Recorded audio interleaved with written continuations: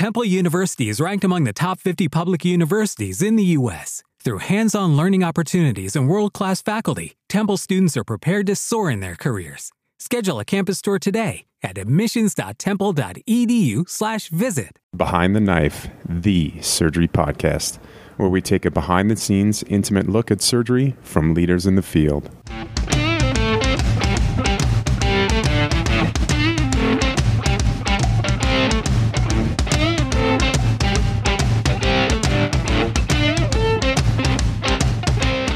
So hi, everybody, and welcome to another episode of Behind the Knife. I'm Scott Steele, and I'm here with Shreya Gupta, and we are very honored to have Dr. Brendan Moran on our podcast today. He is a consultant colorectal surgeon and general surgeon at Basingstoke in North Hampshire Foundation Trust, which he's been there since 1995, and is now the national lead clinician for the Low Rectal Cancer National Development Pilot Program. He is the director of UK Pseudomyxoma Peritoneae National Center, something we're going to talk a lot about today, and essentially having developed the center into the largest peritoneal malignancy treatment center in the world. A little bit of more background about him. He's an honorary senior clinical lecturer at the University of Southampton, a member of the council and past president of ACP GBI. So for those of us who have heard our past lectures, Brendan joined us on that. He's the lead surgeon of National Multidisciplinary Team in the TME Development Program. Took his residency in Hampshire, became a fellow of the RCSI in '84, and of England in 1997. So, Brendan, welcome so much to Behind the Knife. Thank you very much, Scott. Thank you. It's a great honor to join once again. It's an interesting concept behind the knife, isn't it? It's who's actually wielding the knife. Tell us a little bit about yourself, just as a person. Where were you born? Where did you grow up? Where did you train? How did it come to the point that you're in the UK today? Okay, well, I was born in Ireland, in the west of Ireland, County Clare, which is the nearest bit of Ireland to the US. In fact, in County Clare, your president, Donald Trump, owns a golf course. He bought a golf course in County Clare about 5 or 6 years ago before he became president. Maybe that's why he became president. All the Irish voted for him. He owns a bit of Ireland, like he owns a bit of most places. So my father is a farmer. He's died a couple of years ago. So I was brought up on a farm in the west of Ireland, and grew up in a sort of a community spirit of farming and joining in and helping. My dad left school when he was 14. He always regretted that decision. He said he should have stayed at school because he wanted to be a vet. So when I actually grew up listening to him, I decided I wanted to be a vet. And just as I finished my high school, I got a place in veterinary. And at the last moment, I suddenly decided I should change to medicine. So I changed from veterinary to medicine and entered medical school in 1973, qualified in 1980. And then went from there to do surgery around Ireland and spend a year and a half in Ghana, West Africa, on a medical mission hospital. And from there went to England for what I thought was going to be 1 year. My wife and I went to England for 1 year. That was 32 years ago. We never got back to Ireland. So we finished up working in England for the last 32 years. And I finished up eventually, after a couple of years working in Basingstoke with a surgeon called Bill Heald, that everybody, I think, in the world of colorectal cancer will have heard of. Yeah. Bill and I worked together for about 30 years or so now. So I finished up working with him as a trainee, and eventually, went to work with him in 1994. So that's how I got finished up in Basingstoke. I never moved on since. So that's sort of me in a nutshell. I've got 2 kids, and my wife is Irish.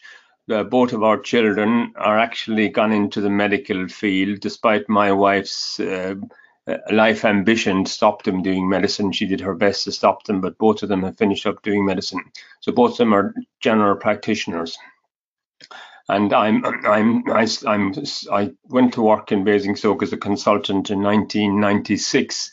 And I'm here ever since. I haven't moved. That is so interesting, Dr. Moran. Tell us a little bit about your passion for surgery. Especially, we want to know why coloproctology. Well, that's another link, I think, to You all probably know Conor Delaney in the US. Well, I worked with Conor's dad in Limerick, which is my very first hospital when I was a trainee. And Conor's dad, Peter Delaney, was a colorectal surgeon. He was probably one of the first colorectal surgeons. This was 1980, 82, when actually colorectal surgery didn't really exist in the UK and Ireland very much. And Peter Delaney, Conor's dad, was a colorectal surgeon. And I worked with Conor's dad for a year. As a trainee, what we call a registrar, and I think that sparked my interest in colorectal surgery. I often tell the story that at that when I was with him, we were doing a trial, a randomized control trial of the Russian gun versus the American circular stapling gun. But those of you who probably don't remember the Russian gun, the Russians actually invented the circular stapling gun, but you had to load each staple. Each of the staples had to be loaded onto the circle before you fired it. So we were doing a trial of the Russian versus the American. Needless to say, the auto suture gun was far better than the Russian gun, because if you missed the staple, then you had a misfire on the Russian stapling gun. But it was very interesting. So Conor's dad was my first boss in surgery, really. And I suppose that stimulated my interest. And then by circuitous route, I finished up working with Bill Heald. And I think when you work with Bill Heald as a trainee and as a junior doctor, it's very hard not to do colorectal surgery, because he has really been the king of total mesorectal excision and rectal cancer surgery all over the world. So that's probably how I got interested in colorectal surgery. Well, for today, Dr. Moran, this is John McClellan. Sorry I missed the beginning there. We'd like to dive into the cytoreductive surgery for colorectal cancer. I guess the same reasons you got involved in coloproctology. Tell us reasons how when and how you initially got involved with cytoreductive surgery. Well, again, another accident of fate. In 1994, we had a patient referred to Basingstoke from Scotland, and it was a patient with pseudomyxoma peritoneum. Now, Bill Heald and I were working together at that point in time. Neither of us had ever heard of pseudomyxoma peritoneum, but Bill had been at a meeting and had heard Paul Sugarbaker speak about this. So we asked Paul Sugarbaker to come and help us do a case in Basingstoke in 1994. And Bill, myself, and Paul Sugarbaker did this case in 1994. Took us 10 hours, and that was the first case that was done in the UK and Ireland. And after that, I did 2 or 3 more cases, which were, long, tedious, and had lots of complications. And the hospital and I decided we better apply for central funding. So we got central funding from the National Health Service to do pseudomyxoma peritoneum of the appendix. So we started off doing appendix tumors in 1994, but we weren't really funded until 2000. We were then appointed in 2000 as the UK and Ireland National Centre. Based on I told the Department of Health in England that pseudomyxoma peritoneum was about 1 per million per year. And they published this in one of their evaluation papers. And that figure, which is completely made up from, just a nice simple figure to work with, went into the literature, and it's actually almost still is quite often published as being the incidence of pseudomyxoma, which of course it isn't. It's really just an estimate. So that's how we started with appendix tumors, and we have now done probably about 1,500 appendix tumors, but we've also always done a few other peritoneal malignancies, in particular mesothelioma, low-grade ovarian mucinous tumors, and we've entered the colorectal cancer, what we call colorectal peritoneal metastases, really only in the last 5 or 6 years, because the National Health Service in England approved in 2014 the treatment of cytoreductive surgery and hyperthermic intraperitoneal chemotherapy for colorectal peritoneal metastases. So at most of our work, we're rather unique in the world in that the vast majority, 80% of our cases, used to be appendix tumors. It's now probably 60% appendix, 40% colorectal.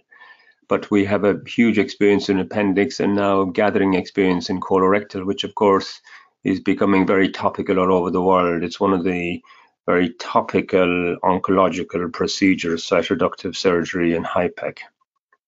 So, Brendan, for our listeners who are out there, could you just give us a little bit of a background about what does it mean to do cytoreductive surgery and what is exactly HIPEC? That's actually the key to the whole thing. The principle behind cytoreductive surgery is to do with the peritoneal cavity and the movement of fluid within the peritoneal cavity and the absorption of fluid. I often say the inside of the peritoneal cavity is like a combustion engine. It's got oil which allows the parts to move, and within all of our abdominal cavities there's probably 80 to 100 mils of fluid, and this circulates within the peritoneal cavity and is absorbed by the greater and lesser omentum and by the lacuna under the diaphragm, particularly on the right side.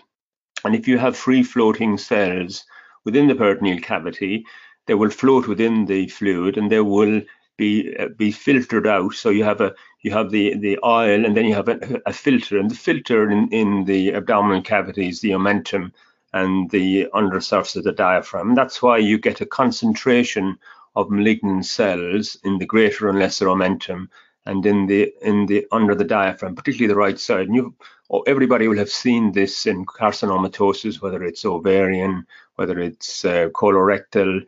You get this concentration of disease in the omentum, and you get a concentration under the diaphragm. Now, the other thing that has an effect is gravity, so that cells will fall down towards the bottom. So when we're lying down in bed or we're standing up, the cells will go to the most dependent parts, which is the paracolic gutters and the pelvis. And then the other factor taken into account is the motility. So the motility of the organs tends to protect them from getting entrapped by free-floating cells. So, for instance, the small bowel, which is constantly moving, tends to get protected from motile cells. Now, of course, if cells are very, very aggressive and adherent, they'll adhere to all of surfaces. But for the low-grade tumors, and indeed for small volume floating cells, they tend to follow the circulation of fluid within the peritoneal cavity and tend to get concentrated in the absorption mechanisms, which are the omentum and the undersurface of the diaphragm.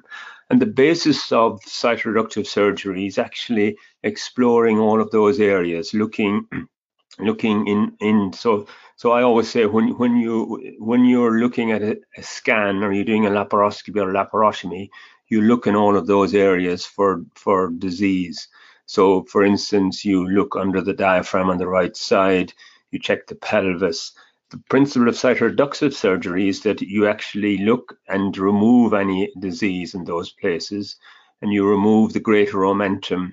And in females, postmenopausal females, you remove the ovaries. The ovaries are a very fertile ground for these tumor cells to grow in.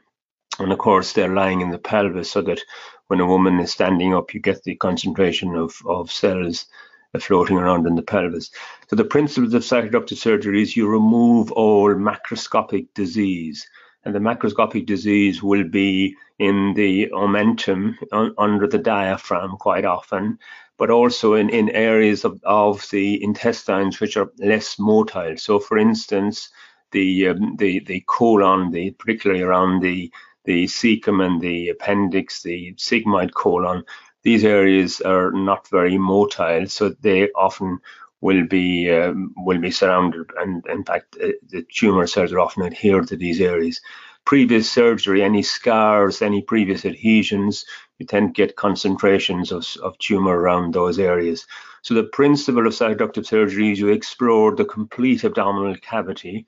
You always are very concerned about the omentum and the ovaries in women, and any peritoneal disease in around the abdomen is removed. And of course, you often finish up removing organs such as the colon, the right colon, and the sigmoid and rectum as well, because of the concentration of tumor. So that's the principle of cytoreductive surgery, is complete visible tumor removal. And HIPEC, hypothermic intraperitoneal chemotherapy, is the sort of trade name that has come out for heated chemotherapy. Now, it's very interesting as to where this name has come from. But it actually, I'm glad to say I was responsible. I didn't invent the name, but in around 1992, there were five different names for intraperitoneal chemotherapy. So the French called it CHIP, C-H-I-P. The Dutch called it HIPEC, and the Americans had 2 or 3 names. Paul Sugarbaker had IHPC and something else. So I said it would be very sensible to have one name which would describe what it is. And that's why we came up with the name HIPEC in 1992. We agreed amongst ourselves we would drop the French name, we would drop the American names, and we would go with the name from Holland, which is HIPEC, hyperthermic intraperitoneal chemotherapy. And it's basically circulating heated chemotherapy at a temperature between 42 and 43 degrees Celsius. So the idea is that the heat enhances the penetration and possibly the activity of the chemotherapy. So we generally, for peritoneal malignancy, that is tumors in the peritoneal cavity which are resectable, we resect macroscopic visible disease by cytoreductive surgery, and we then combine that with hyperthermic intraperitoneal chemotherapy for microscopic disease. That was very, very thorough, and I loved the principles of cytoreductive surgery that you mentioned so concisely. I would also now want to shift gears a little bit and talk specifically about cytoreductive surgery for pseudomyxoma peritoni versus now recently we've been doing this for colorectal, and also would like to get your thoughts on gastric cancer. The pseudomyxoma peritoni is probably the ideal peritoneal malignancy to treat, really, from using the principles that we use. The thing about it is, of course, it used to be thought to be a benign condition, but we now know it's always at best a borderline malignancy. And what it does is it diffuses exactly as I said. It diffuses by what we call the redistribution phenomenon. In other words, it goes into the greater lesser omentum under the diaphragm, both sides, into the pelvis, surrounds sigmoid rectum, and so on. But of course, it's generally if in its low grade form, and we call it low grade appendiceal mucinous neoplasm. In its low grade form, it doesn't ever spread through the bloodstream or to the lymphatic system. So it's a locally invasive and really disseminating within the abdominal cavity condition, so that it's actually confined within the peritoneal cavity, and therefore it's treatable by localized therapy, which is cytoreductive surgery and HIPEC. The fun part of it is that it's a very good condition to treat. And, if you can do complete cytoreduction and HIPEC, you get about 80% 10-year survival from treating this condition. The bad thing about it is that it's very extensive surgery. It takes, on average, 8 to 10 hours in total, and it has a significant morbidity and indeed mortality. So that's the trade-off. But actually, I think it's the best condition to treat.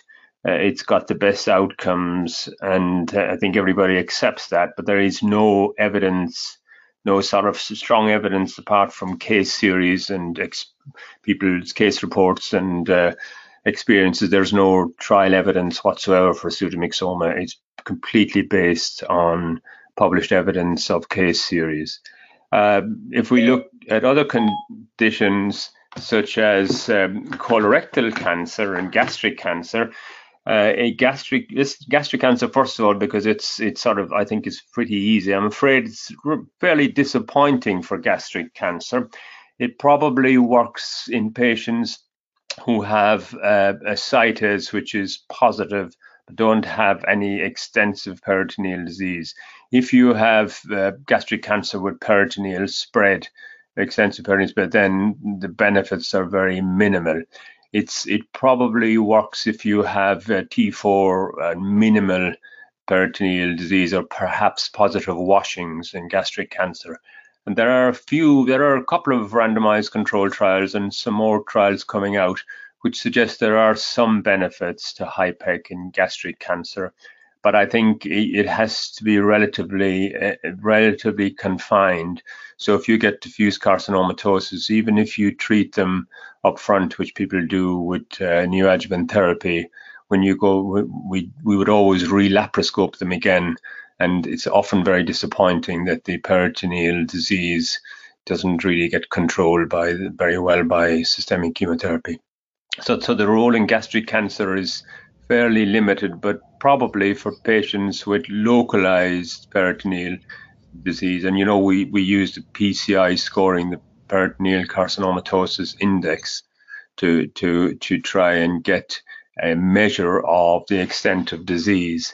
And that's based on 9 abdominal regions, 4 regions for the small bowel, that's 13 in total. And each region goes from 0, which is no disease, to 3, which is large areas of disease. So for gastric cancer, you really need to have somebody who's got a PCI very low, maybe up to 8 to 10.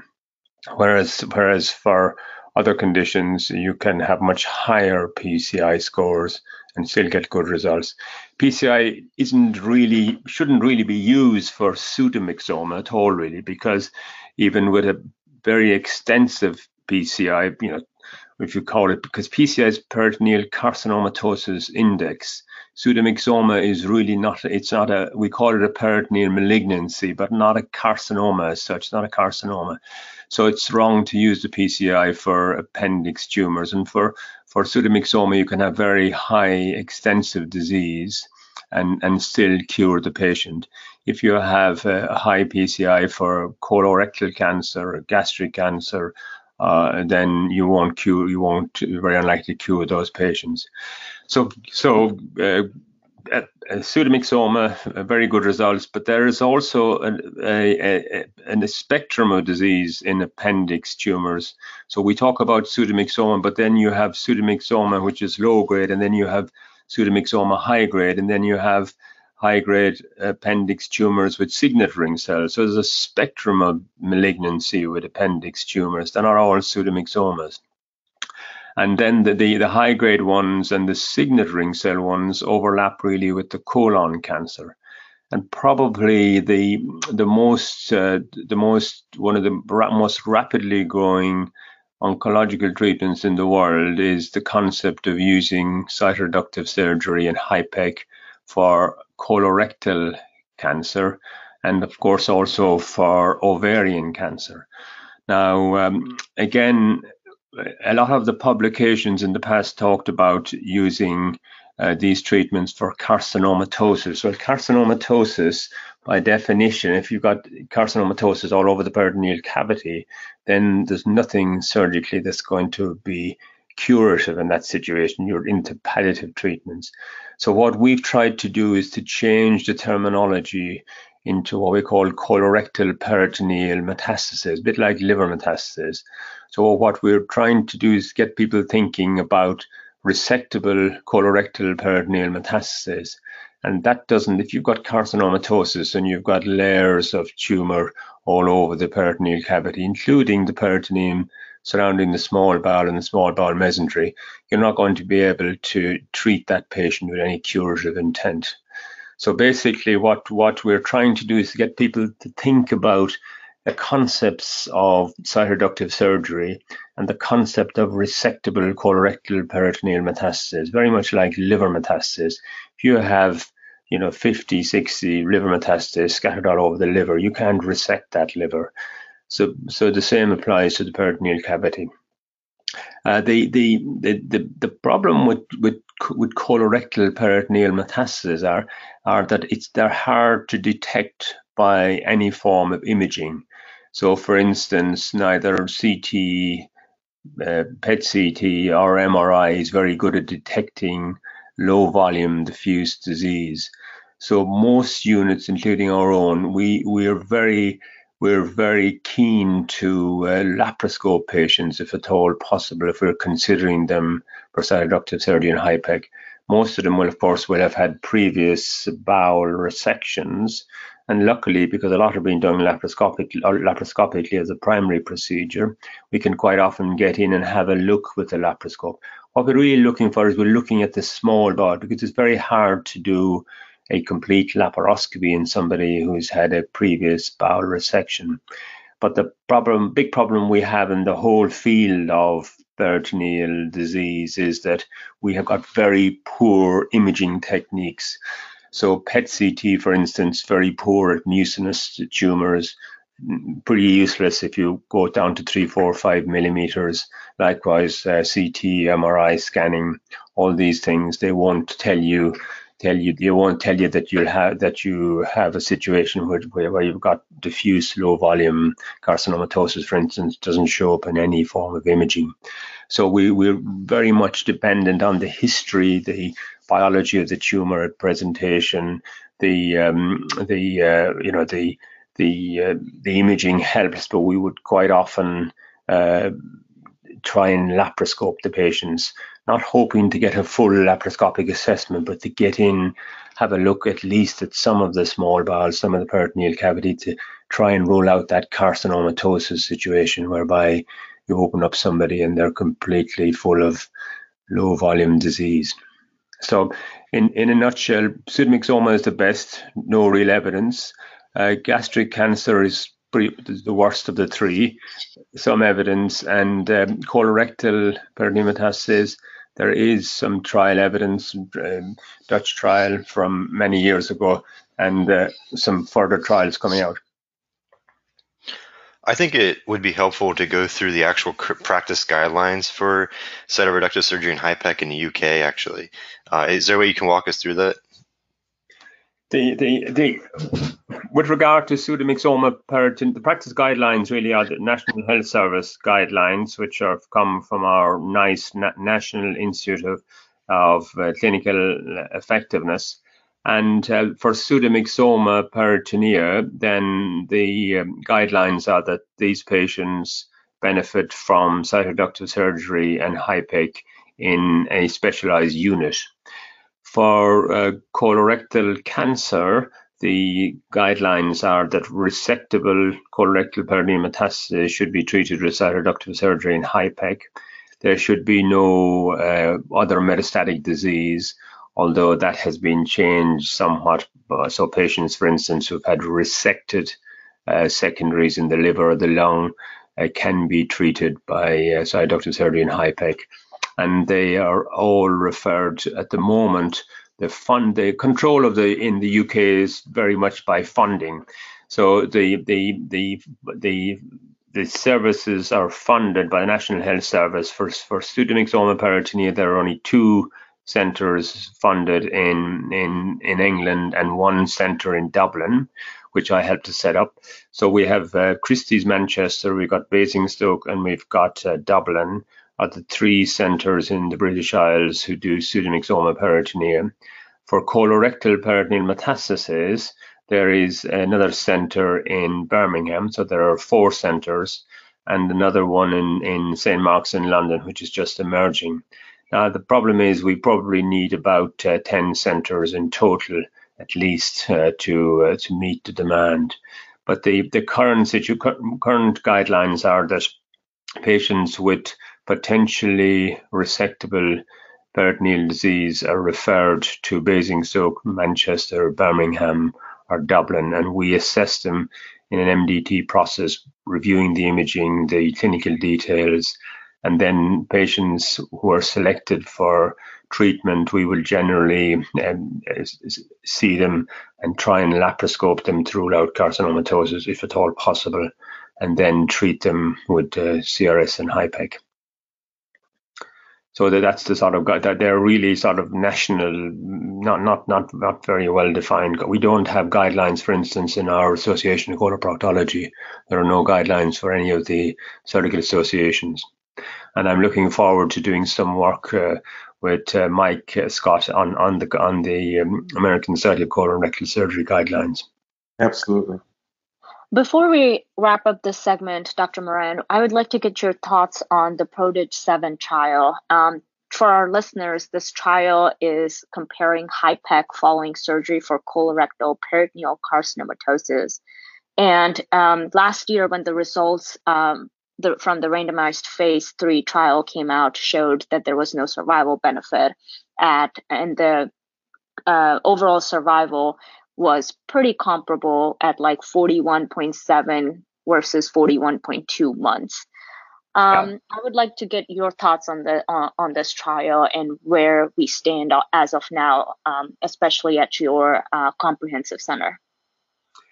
It's a very interesting problem, and the French actually designed this trial. I know a lot of the authors are all friends of mine. They've all been in our institution. They set up this trial about 10 or 12, 15 years ago. It was basically trying to reproduce a trial which had been run by the Dutch many years ago. There's a trial on using cytoreductive surgery and HIPEC for colorectal metastasis many years ago. That was a trial by Vic Verwal in France, Zutmulder in Holland, and that showed a significant benefit to patients who had surgery combined with HIPEC. The problem is that was in the 1990s. The HIPEC drug used was mitomycin C, very old-fashioned drug, very cheap. The drug that we use almost exclusively in our practice of 2,500 patients now, almost all mitomycin C. The French and indeed the Dutch decided that oxaliplatin was a very good drug for colorectal cancer. So maybe they should give oxaliplatin intraperitoneally instead of mitomycin C. Mitomycin C was the drug that we use, Paul Sugarbaker used, many centers still using. We've never moved away from it. So they decided that they would try and run a trial with oxaliplatin and oxaliplatin HIPEC, and they designed the trial 12 or 13 years ago. The statistics for the trial were a bit flawed. To do a trial, if you have very little difference in the outcome, you need huge numbers. So they actually postulated a massive benefit from the HIPEC. Something they proposed a major benefit from the HIPEC of somehow like median survival of 18 months benefit from HIPEC, which actually was very adventurous. So they set off and did this trial, and it's a very difficult trial to do. And I think we have to admire anybody who sets about doing a randomized prospective trial in major surgical intervention and combining that with chemotherapy.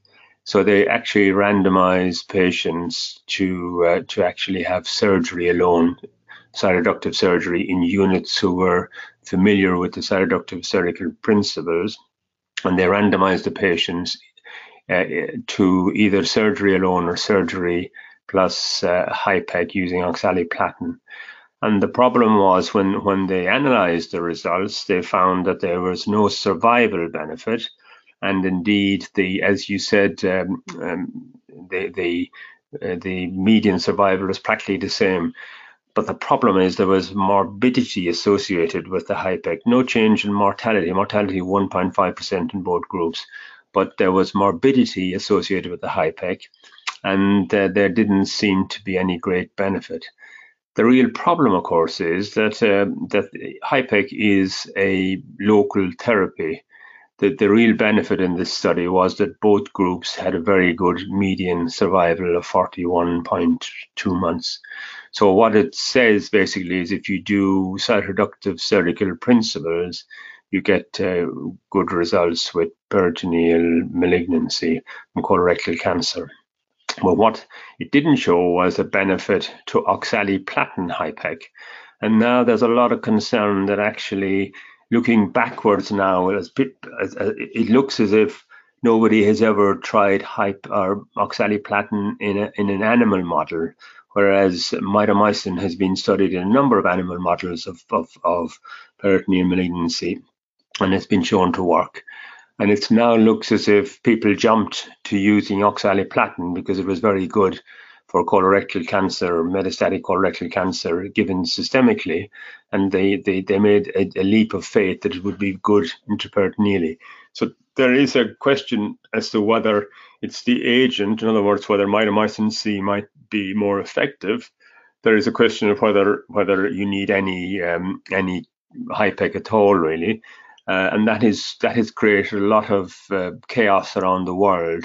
So now you have a lot of medical oncologists saying there's no benefit from HIPEC and it causes complications.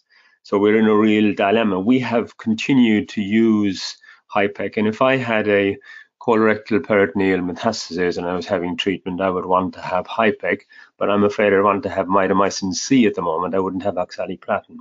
But there is probably a great need to do a big study. But the problem is, if you were to have a 5% difference in survival, for instance, you probably need about 800 to 1,000 patients randomized. And that's always a problem. So, for instance, if we look back at rectal cancer, the great Dutch trial of TME compared with TME and preoperative short course radiotherapy, they randomized 800 patients.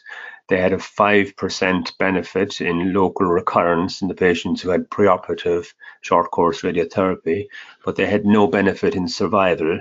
And that is so for a 5% benefit in my sort of general simple figures. If you have a 5% benefit, you probably need about 1,000 patients to show it. So I think we're on a bit of a loser now with HIPEC. I mean, I personally believe that there are benefits to mitomycin C as HIPEC. We have, as I said, we've now done 2,500 patients, and we have predominantly used mitomycin C. We use doxorubicin cisplatin for mesothelioma or for ovarian tumors, but we've done mainly appendix and colorectal.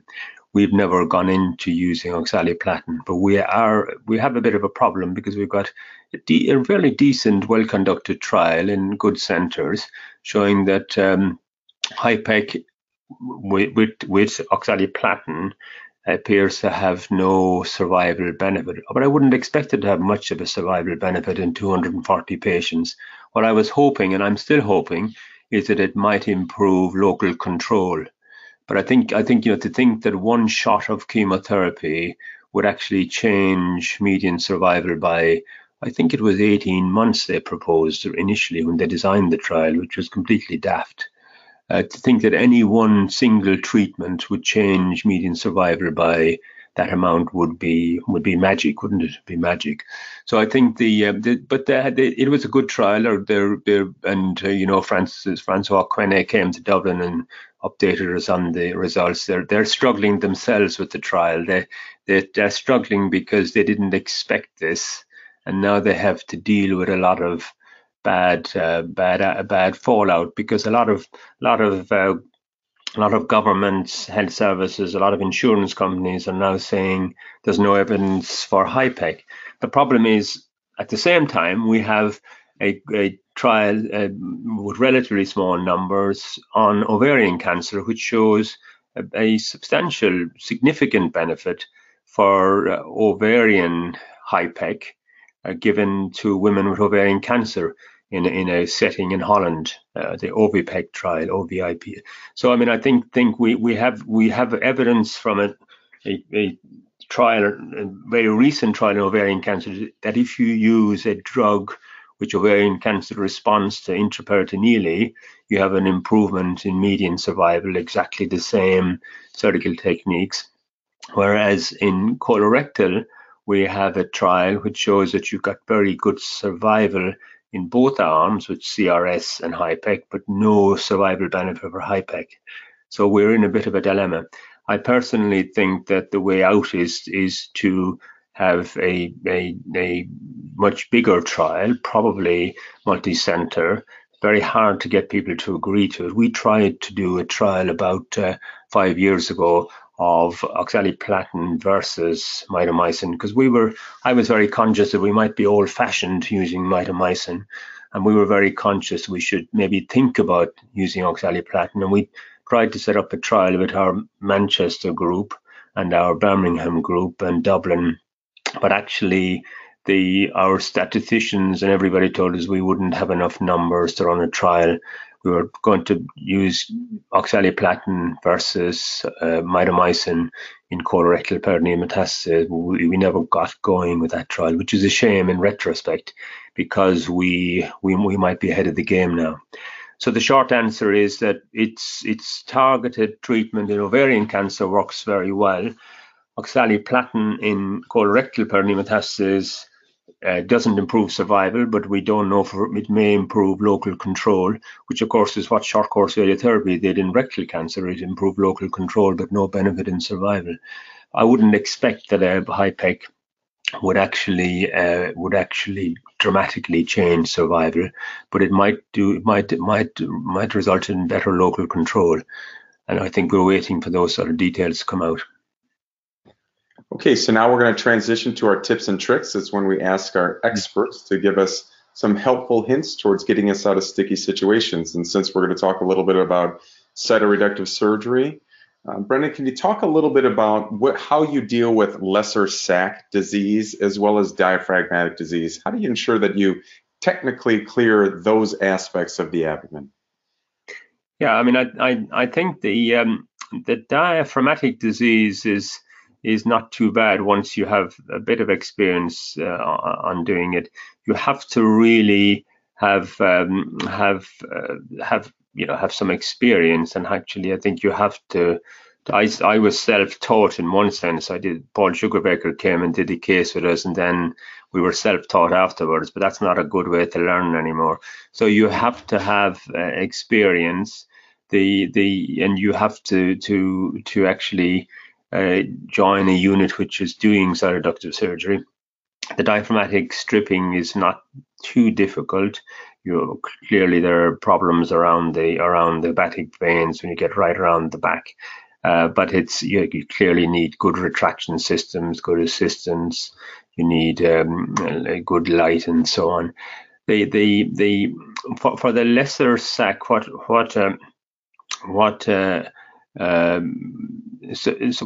anything in the diaphragm? Anything else I should say about the diaphragm? I mean, it's used. The right diaphragm is generally the one that's most disease, as I said, based on the lacuna under the right diaphragm. But you have to generally, if you have a lot of disease on the diaphragm and on the surface of the liver, you have to mobilize the liver completely. And what we tend to do in our unit, and I know that people do it slightly different, we mobilize the whole diaphragmatic peritoneum and go right up. We move inferiorly.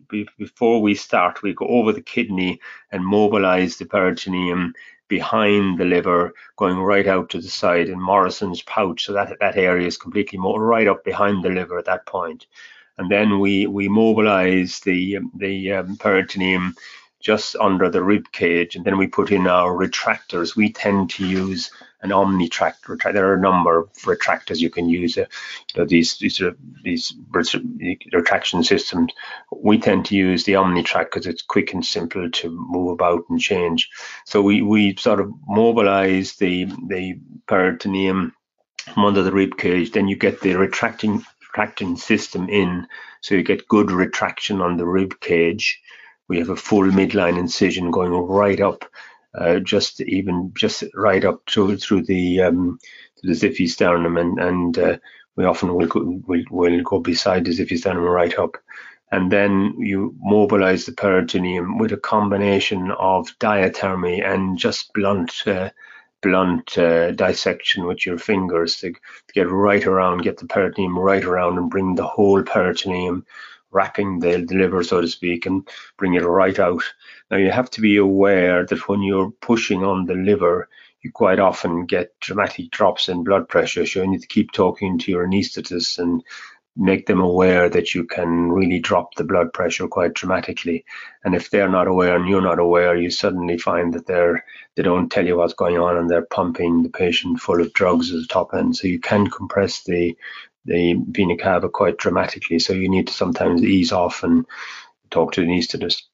And so then but I think you have to really mobilize the liver right out. It's a bit like in trauma, isn't it? You've got to get the liver really sort of coming right forward so you can get right behind it. But as I said, I think the trick is to make sure that you actually do the peritonectomy at the bottom in the region of Morrison's pouch. You get right out laterally above the kidney, and you go, that's easy, but there's nothing there that's going to bleed or do any problem, and then you get right around they get the whole diaphragmatic peritoneum off, and then be aware when you're coming in the top, you're coming in towards the hepatic veins and the IVC, which is, I think, the danger area.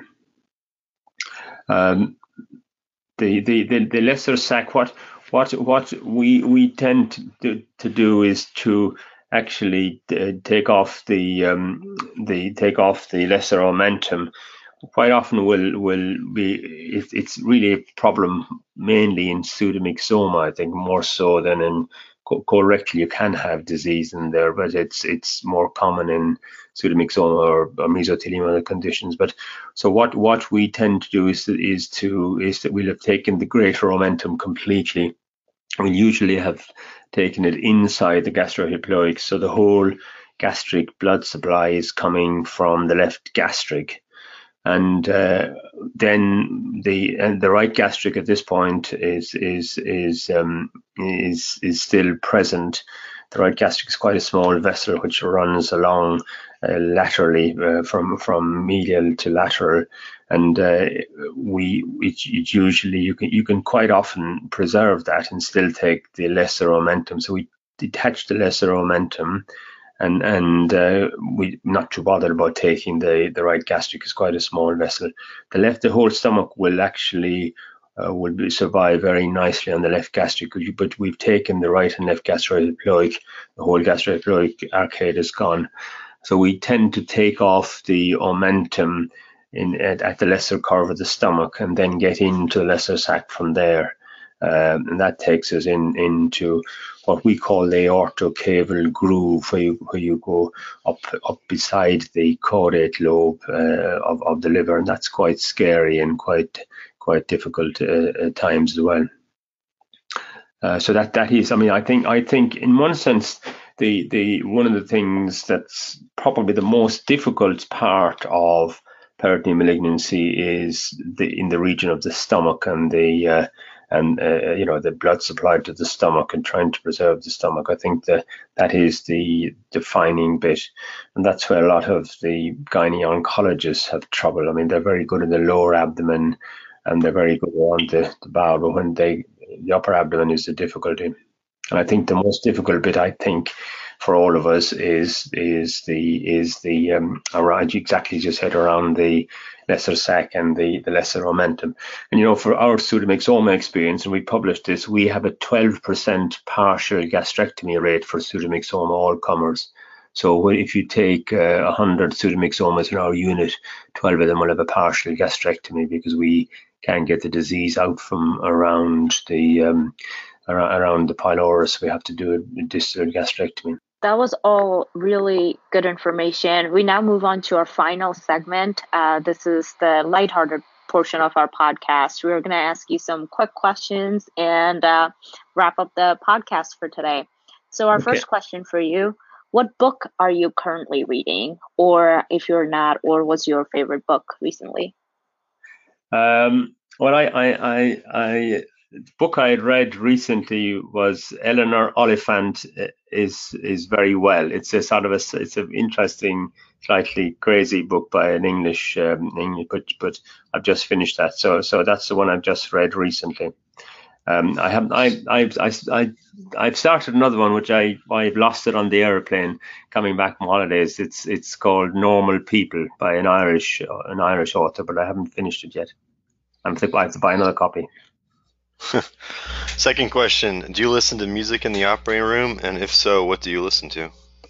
Well, I usually get our anaesthetist to we've got some anesthetists who've got some very good good playlists. So I like get our anesthetists. I'm very happy to listen to any sort of music. I like a bit of noise in the operating theatre, but I don't personally make any choices. I'm very happy to listen to a lot of it is pop music, but the anesthetists are pretty good at it. They usually have some good playlists. So I get them to put on the playlist and play on. Number 3, if you were to compete in the Olympics, whether it's winter or summer, what event would you want to do? It doesn't necessarily have to be a sport that you actually play. What sport would? Well, if I would like to play in rugby 7-a-side, which is a new sport which has just come in. Because I used to play rugby years ago, but I would have quite liked to have a go at playing rugby 7-a-side. That would be my sport if I could do that. But I think I'm a bit too old for that now. Our fourth question for you: what would you be doing if you were not in medicine? I'd probably be farming, I would imagine. Like my dad, I think I would have finished. I loved the farming, the outdoor activity of farming. So I think that would be. I suppose. I mean, I did almost become a vet as well. So, but I think I would be probably farming. I'm not sure I'd be doing anything different than either what I'm doing or farming.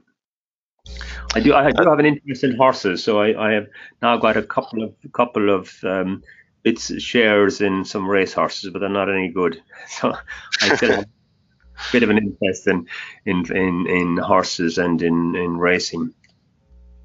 That's excellent. Last question: if you go back to your intern year, what advice would you give yourself, or what advice do you have for current trainees today? I think it has to be fun, whatever you do in medicine or surgery. My intern year, we had a lot of fun, and I think a lot of people still have a lot of fun. But I think it tends to be a bit overregulated, and people are concerned about the regulations. But I think you got to have fun, and I think the however that fun is made, I don't really know, but I think since surgery is in a good team, in a good environment, is exciting and it's fun, and it always will be, I think. Well, that was a fantastic and comprehensive walk through cytoreductive surgery and HIPEC. And Brendan, we can't thank you so much from all of our listeners out there for joining us on Behind the Knife. Thank you very, very much. It was a pleasure. Until next time, dominate the day.